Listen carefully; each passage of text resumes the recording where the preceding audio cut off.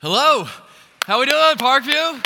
Yeah, welcome this weekend all around Chicagoland, around here at Orland, everybody in New Lenox, Homer Glen, everybody online. Glad you are here for week number 2 of this series called Should Happens. We're talking about how to move from that should life to the good life. And I'm glad you've made the choice to be here. And all around our campuses, I know you see these books all over out there, and I'm going to tell you just a little bit about this adventure we're in together on that. A lot of you picked up the book last weekend, and some of you, it's been fun to interact with you this week. Some of you have already read the entire book. You are definitely overachievers, and way to go on that. And you're handing the book off and that sort of thing. Some of you are thinking, well, Todd, I don't really read books. And I'm thinking, that's fine, but you should, right? So I see some doing that. You should read books. So you could pass it on to someone else who is maybe underneath the weight of a lot of shoulds in their life and help them get freedom from that. And then I also want you to know that I have a huge heart for feeding kids and taking care of kids, giving value to kids who are hungry. And so part of the big project and endeavor for this book is this, that each book feeds a child for 2 weeks. And so we're able not only to get books, but we're able to feed all kinds of kids. We have enough books around our Parkview campuses during this series, get this, to feed 100 kids for a whole year. 100 kids for a whole year, which is pretty cool, right? It's really, really amazing. And there's thousands and thousands of us around here at Parkview, so I'm asking you to jump in today, join in. Whether you read or not, you should. But pick up a book, give it to someone else, and feed a bunch of kids in this endeavor that we're in with the Should Happens. So when we think about the shoulds, here's really what we're thinking about to get us all in the same direction. The shoulds are the expectations that we place on ourselves, on others, and on God. And if you were around here last weekend when we kicked things off, you know that our topic last weekend was that we should on ourselves. We a lot of times put these weights and these pressures on ourselves about how we should be living, what we should be doing, what we shouldn't be doing. And if you did miss that message, please go back and watch that, pick up the book. It talks all about it, and just learn about how we should on ourselves and help begin to find some freedom from the weight of those shoulds in your life. This week, we're continuing on, and we're talking about how we should on others. We should on other people in our life. And a lot of times they're good shoulds. Todd, I have good shoulds for people. They should do them. I know. And we're going to talk about how to achieve that this weekend. So to get us all in the mood for this message, here's what I want us to do. I want us to think about job descriptions. If you have a job, you probably have some sort of job description. You have some sort of set of expectations on what you should be doing at that job. This week, I went and found some just kind of fun job expectations, job postings that I thought would be good to get us going in the same direction. Here's the first one. Wanted, grape stompers, must have good balance and large feet. Skinny folk need not apply. So that's that's your job description if you would want to do something like that. Or what about this? Looking for 15 energetic individuals to replace 15 lazy people. Entry-level positions. So we just need people to kind of get to work, actually. This one was a little strange. Wanted someone to grind or chew hay for a horse with bad teeth. Contact James Bud Williams. So just reach out to Bud if you have insight into that job. And then here's the last one here. Wanted part-time salesperson who won't quit after 2 months, who works hard and doesn't think she's doing me a favor by working here, who can take a joke and won't cry every day on the floor. Right? And apply within. So there's a whole lot of shoulds there, right? You should do this, you should not do this, and that sort of thing. And these are just kind of funny, I know. But here's what isn't nearly as funny, and that is that I have job descriptions for pretty much all of you. Pretty much everyone I meet, I have a job description for them. And the truth is, you probably do as well. Pretty much everybody in your life, you have this secret job description of what you really want them to do. We have pretty explicit expectations of other people in our lives, whether they know it or not. In fact, this week I took some time and wrote up some of these job descriptions maybe that we have for other people in our lives. I took a stab at it. Maybe it's something like this. For your husband or wife, when I'm talking, I need you to listen. And when you're talking, I need to keep doing whatever I'm doing, but I'll nod my head like I'm listening. That's kind of the job description, maybe going back and forth between husband and wife, or maybe for your friend. You should always offer to drive me to the airport, and you should never ask me to drive you to the airport. That's, our relationship. That's what I want it to be about, okay? Or what about for your parents? Let me live my life, right? Just let me live my life, parents. Or maybe how about for your child? Let me live your life. Can I live your life, son? Honey, can I live your life, right? And I know you have a job description for me, for your pastor, right? And that is make sure you have a great sermon every week that is challenging, but not too challenging, that is practical, but not so practical that I feel guilty, and that is funny, but not only jokes, right? So no big deal, Todd, no pressure. Just kind of, if you could do that, that would be awesome. And of course, I have job description for you, and that is to laugh at all my jokes, whether you think they're funny or not. So that's just kind of the way I want it to be, and I write that up for you all, right? And the truth is, we all have these secret job descriptions for other people in our lives. And when people don't meet up to our job descriptions, we're pretty good at making them feel guilty about not meeting up to those things that we're thinking for them in their lives. And the way this oftentimes begins, so how do I should on other people? Here's kind of what I've traced back in my life and other people's lives. Here's how it begins a lot of times when we should on other people. We say something like this, either out loud or in our minds. We say this: I know I'm not perfect, but, right? And then we go on. So it's like this: I know I'm not perfect. So we put some shoulds on ourselves, right? We put a little bit of shoulds on ourselves, and then we feel like that gives us permission to just should all over everyone else, right? So listen. I know I'm not perfect. There's things I should do, okay? But they really should. He should, she should. So when we should on ourselves, that all of a sudden gives us a free pass to just should on everyone else in our lives. And this is kind of how this begins to start. In fact, there's a great example of this in the Bible, shoulding on other people. And it's a story that maybe you've even heard before in your life, and I want us to dig into it for just a little bit. It's Jesus in Luke chapter 10. Luke chapter 10, Jesus is interacting with a group of people. And it says, Jesus and his disciples are on their way, and he came to a village where a woman named Martha had opened their home to him. And she had a sister called Mary who sat at the Lord's feet listening to what he said. But Martha was distracted by all the preparations that had to be made. And she came to him and she asked, Lord, don't you care that my sister has left me to do all the work by myself? Tell her to help me. So here's what we have here. We have Martha shoulding on Mary. Martha has a job description for her sister Mary, and that is, when I'm doing all the preparations, you should be helping me, right? You should be helping me do all these things. She has expectations for her sister, and her sister is not meeting her expectations.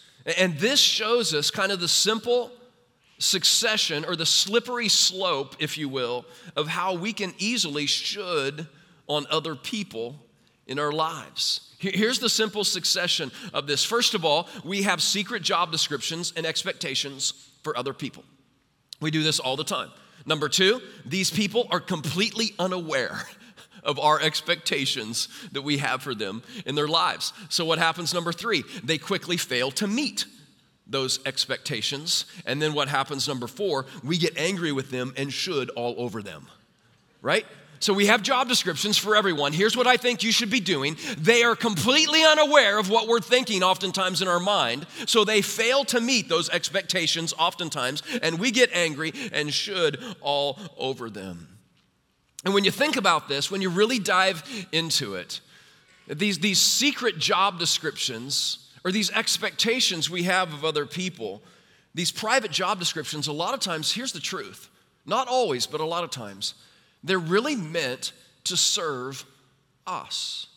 Here's what I need you to do in your world to help me out in my world. And when we should on other people, oftentimes it's kind of like we're taking the place of God in these people's lives. We say things like, listen, okay, here's the truth. I know what you should be doing. Okay, listen, I have plans for your life that I need you to know about. They're good, but I have plans for you. And you've seen this verse, right, in the Bible that talks about this in Jeremiah chapter 29, verse 11. It's a very famous verse. It says, "For I know the plans I have for you, declares the Lord. Plans to prosper you and not to harm you, plans to give you hope and a future." God has great plans for our lives. And what happens a lot of times when you and I should on other people, what happens is we're kind of taking God's place in their life and we begin to have plans for their lives. And it's not Jeremiah 29:11 anymore. It becomes Todd 29:11, right? "For I know the plans I have for you," declares Todd. "Plans to prosper me and not to harm me. Plans to do what I want now and into the future." Right? Just fill in your name. You know what? It is so easy. Listen to this. It's so easy for me to have plans for you. It is. It's so easy for me to know what you should do. I can think about that all day long. And when we should on other people, a lot of times it's like we're playing God for them in their life. Think about this with Mary and Martha. Martha actually has Jesus in her house. She has God in the flesh in her living room, but yet she still felt like she should control some of her sister's behavior and what she should be doing. I know, listen, I know God is here, but here's what you should be doing. Right? It's just kind of amazing. It's kind of crazy. And listen to Jesus' reply to Martha. Martha, he just says it twice here, but I think he's like, Martha. I think he does it a lot of times, okay? I can't prove that, but I think that's what he does. Martha, the Lord answered, "You are worried and upset about many things, but few things are needed, or indeed only one. Mary has chosen what is best." What she is doing is what she should do. She's chosen what is best, and it will not be taken away from her. You see, Martha thought she knew what was best for her sister. Turns out, she didn't. Martha thought it was okay for her to should on her sister. Turns out, she shouldn't, right? And here's why this gets so hard. When you really get into this and start studying this, Mary and Martha are applying this to our lives even this weekend. Here's why this gets so hard, and that is because Martha had good shoulds for her sister, right? I mean, the shoulds that Martha had for her sister were reasonable shoulds, right? Everybody say reasonable. They're reasonable shoulds. I mean, she has Jesus coming over, right? Jesus and his disciples are coming over to their house. And the Bible says there's all kinds of preparations that need to be made. If you have someone coming over, especially if you have Jesus coming over, there's things you need to do. There's some cleaning that probably needs to be done. You have the disciples coming over, so you have bedrooms to get ready. You have cooking to get going. You probably need to get to Costco, right? If Jesus is coming over. So these are all kinds of good things that are going on. Jesus is going to arrive at Martha's house, and so there's all kinds of good preparations. But what happens is Mary just seems to kind of be being lazy and sitting at Jesus' feet. And I'm sure Martha had this conversation with her. Martha's going, "Hey, Mary, hello, help me out. I know what you should be doing. Look, we got a lot of people coming over and you're not helping me." She had good shoulds for her sister. And I want to take a time out here and I want to talk about this for a moment. I want to talk about the good shoulds. Because for so many of us, we have good shoulds, all kinds of good things that other people really should do, probably in their lives, whether it's our friends, our kids, our grandkids, somebody at work. So here's the question. is the way to get people to do what they should, is the way to get them to do that through guilt or through grace? Which is more powerful in people's lives, guilt of the shoulds or the grace of what somebody should do? I'll tell you this, which works better for me in my life, just personally. When people try and guilt me into things, a lot of times I become resentful. If they try and catch me off guard and, hey, Todd, you really should have and you shouldn't have done that. And listen, even if it's true, even if it's a good should, even if it's something I know inside that I should probably be doing that, if they just kind of come to me and try and guilt me into it, I oftentimes get resentful and I kind of push them away, and they begin to lose their voice with me if they just try and guilt me into things. On the other side, when people offer grace to me, hey, Todd, I know that's kind of where you were, and I've been there too. Believe me, I know this is difficult, but man, have you ever thought about this? When people come to me in a different tone and they give me grace instead of guilt, then I become responsive. And I start saying, you know what? You're right. That's what I'm doing. That's where I'm living. I probably need to change some things around. And I'm much more responsive to that sort of thing. And listen, there is all kinds of good shoulds we have for people in our lives. There's so many examples of this. Let me just give you one example and kind of how we sift through this. My wife, Renee, and I, we have been married now for 29 years. 29 years of marriage, which is pretty incredible, right? And pretty crazy. We got married when we were 7 years old, so we're in our mid-20s now, and it's just been really good so far. 29 years we've been married, and we have a daughter, however, Ruby, who's only been married for about 3 or 4 months.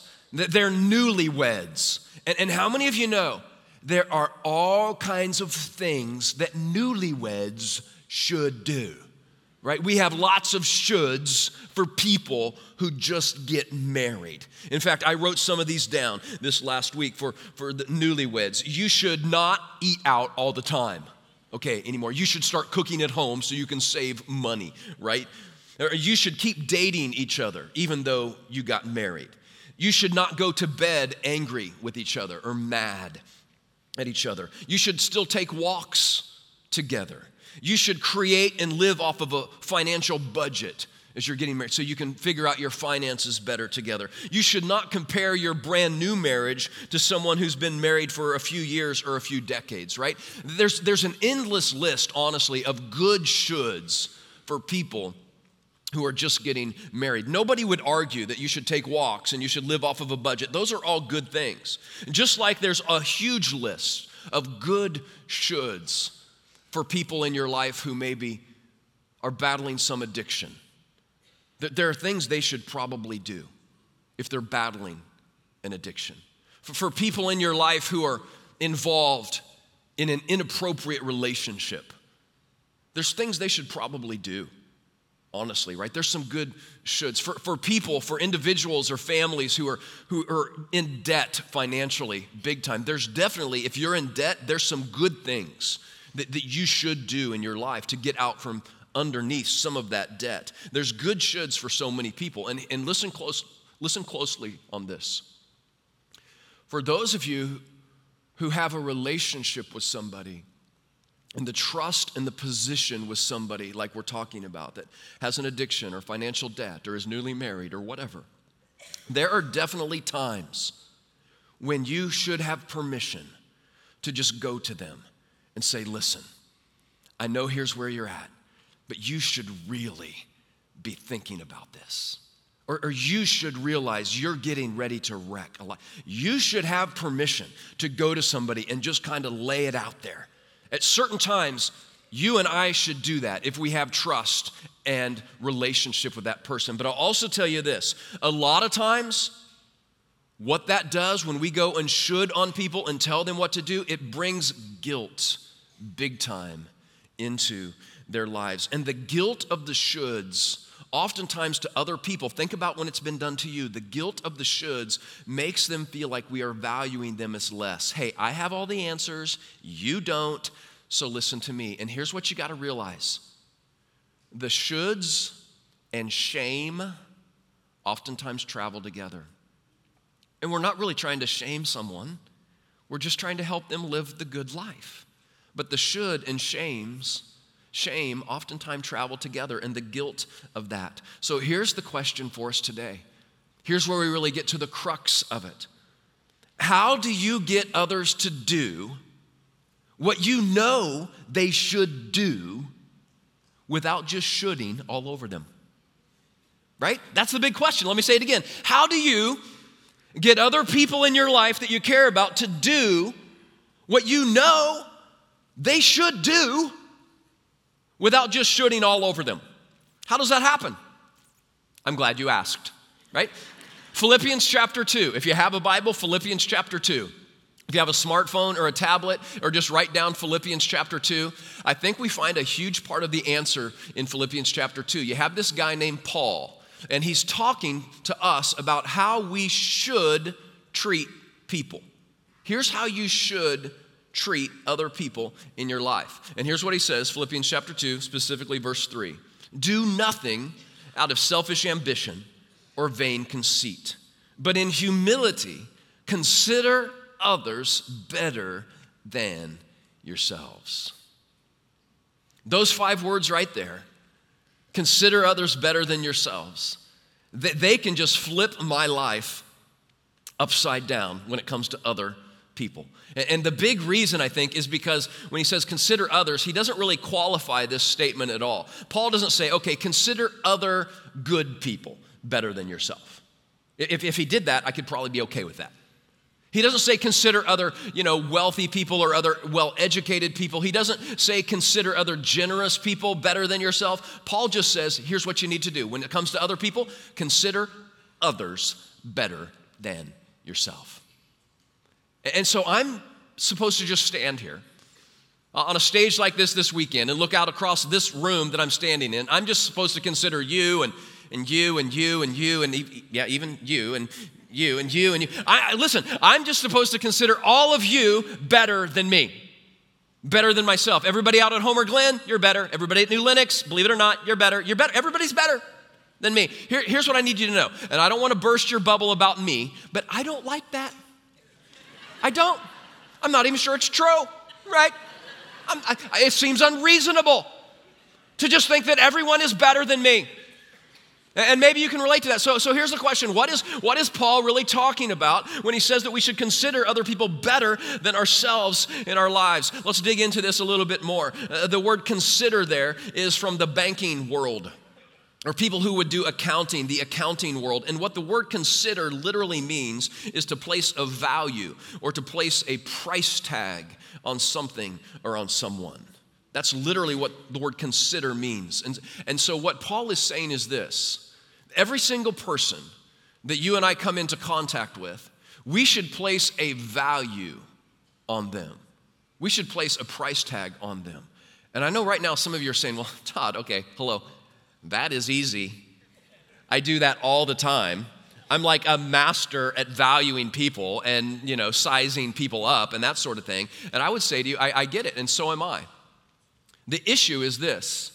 A lot of times when we place values on people, we end up valuing them as worth just a little bit less than us rather than worth just a little bit more than us.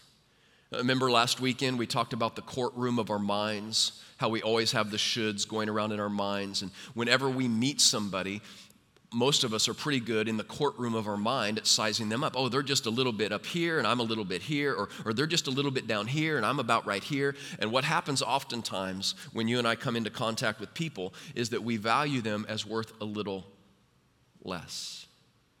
And here's what I would say. As I look around our world, and I even look at what's happened in my life this week to a friend,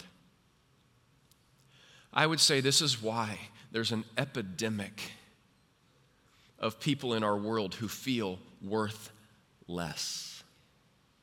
Because even subconsciously, we don't mean to do it, we don't necessarily want to do it, I don't want to do it, but we should on others, and we rob worth from them and value from them. And that's why there are millions and millions of people in the world who are about ready to throw in the towel on friendships and on relationships and things like that. That's why the truth is there are probably hundreds and hundreds of people around our Chicagoland campuses at Parkview who you have been should on by someone in your life. You have been valued as worth less rather than worth more in your life. And the truth is you're about ready to throw in the towel on relationships and people too. And then maybe you said to yourself, you know what, here's what I'll do. Last ditch effort, I'm going to try church. I'm going to come to church. And even at church, you begin to realize that others should on you. You should look like this. You should drive this car. You should wear these clothes, all kinds of things like that. And here's what I just want to say to us, Parkview. That cannot be. That cannot be. Every single person who steps foot on one of our campuses around Chicagoland, they should receive immediate value and they should receive immediate worth, not because of who we think they should be, but because of whose they are. Amen? That's just who we should be. It's true. And for some of us, and I would include myself in this, for some of us, we probably need to discipline ourselves to put aside some of our own petty, differences with other people and put aside some of our own petty shoulds that we have with other people. And we should begin to consider and love and value everybody that God has placed around us, whether they are acting exactly like we think they should or not. We need to value them and love them and cherish them and give them kindness and give their hearts and their minds time to change. Give God time to work in their lives. We need to begin to place a price tag and value on other people that is just a little bit higher than our own. Here's how this works out actually in our lives. If you're taking notes, the way to stop shooting on others is to value others the way we should. The way to stop shooting on other people is to value other people the way we should. I think this is a huge, huge thing to everybody we come into contact with. And I know this is not easy. This is a mindset shift. But it's us placing price tags on people that's a little bit higher than our own. And I promise, because I've been experimenting with this in my life, here's what happens. When we value people the way God values people, we should on people less. It doesn't necessarily go away. There's still times that I wrestle with shoulding on other people. There's still going to be times during the week where you're thinking, oh man, she really should, and they really should, and you're going to should on people. But listen, when you begin to value people the way God values people, I promise you, you will begin to should on people less. And that's the goal. Not to be perfect at this, but to make progress towards this in our lives. Maybe pause right here, and some of you might be saying, Todd, is this even possible? I mean, this sounds great, but is this even possible? And here's what I would say to you, for what it's worth. I'm really trying to live this way personally. I'm really trying to reorient my life to considering others better. That's why I talk about even the kids and giving to kids who just don't have food. I don't know these kids, but I want to put a price tag on these kids that's higher than my own and give anything that I have and that I could make and glean. I want them to be valued in that. That's just it's what's going around in my life, and I'm trying to live that way. Here's my dream. I really do want to be a part of a church, and I bet this would be your dream too. I want to be a part of a church where it doesn't matter the color of your skin. It doesn't matter the make or model of your car. It doesn't matter if you own a big house or a small house. It doesn't matter if you're 25 years old or 65 years old. It doesn't matter if you own a bank or you just opened your first bank account. You receive immediate value and worth whenever you come into this place, not because of who we think you should be, but because of whose you are. You're a child of the King. That's a dream, to be a part of a community like that is just valuing and giving what we have to value other people. And it's exciting when you start to live that way.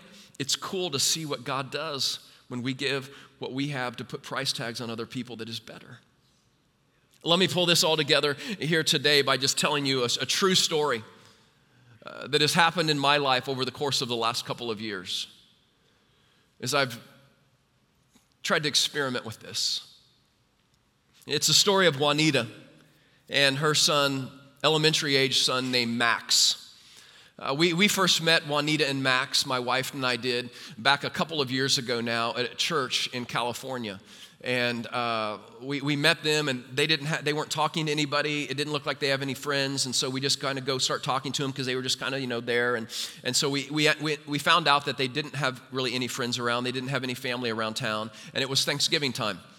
And so we got back in touch with Juanita and Max, and we were having a bunch of friends come over to our house, new friends and old friends, to our backyard for Thanksgiving 2 years ago. And so we invited Juanita and Max and had no idea what they would do, but they decided to come.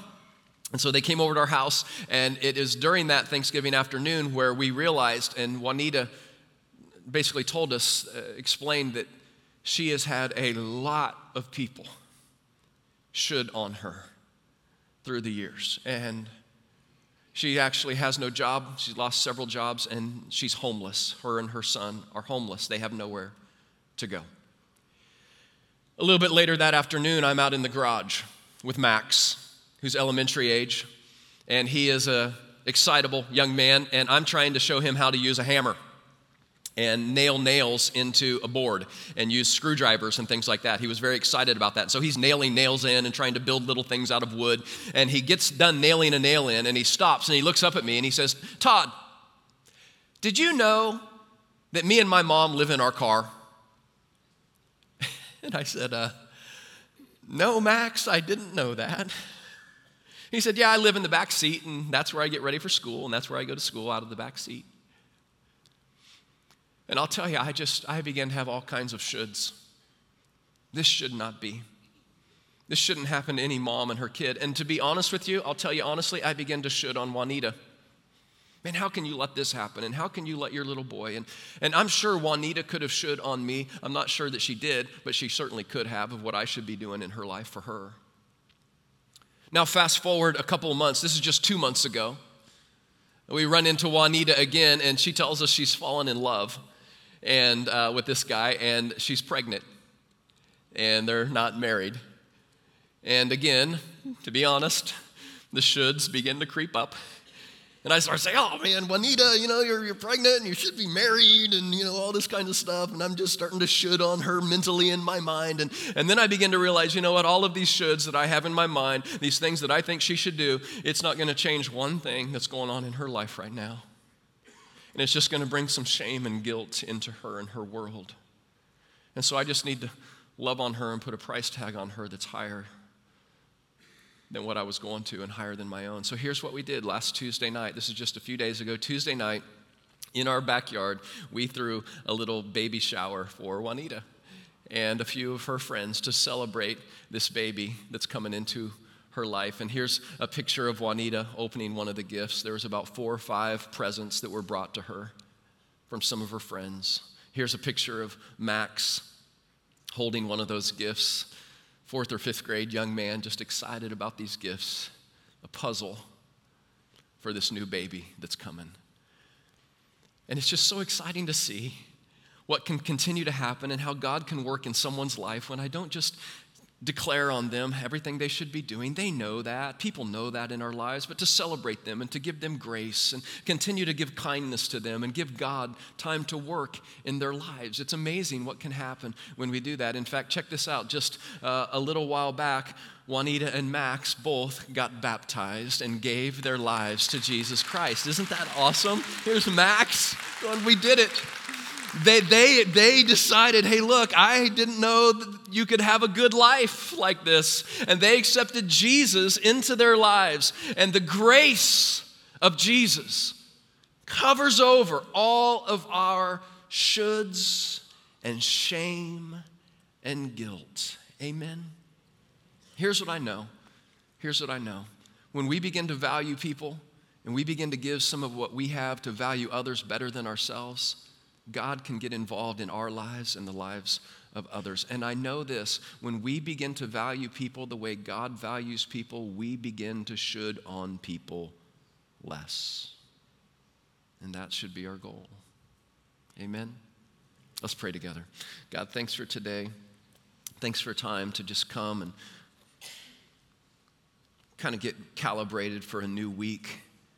Sing to you and point our hearts towards you. And God, thank you so much for even examples in the Bible of of people who lived in the shoulds, who had job descriptions for other people. And God, thank you for the guidance and counsel we can find, especially from Paul, on how we should treat others, putting the needs of others before our own needs. And God, how exciting it truly is to live that way. God, help us to rely upon you and your grace and your kindness. Give us patience with people. It's in Jesus' name we pray. Amen. Amen.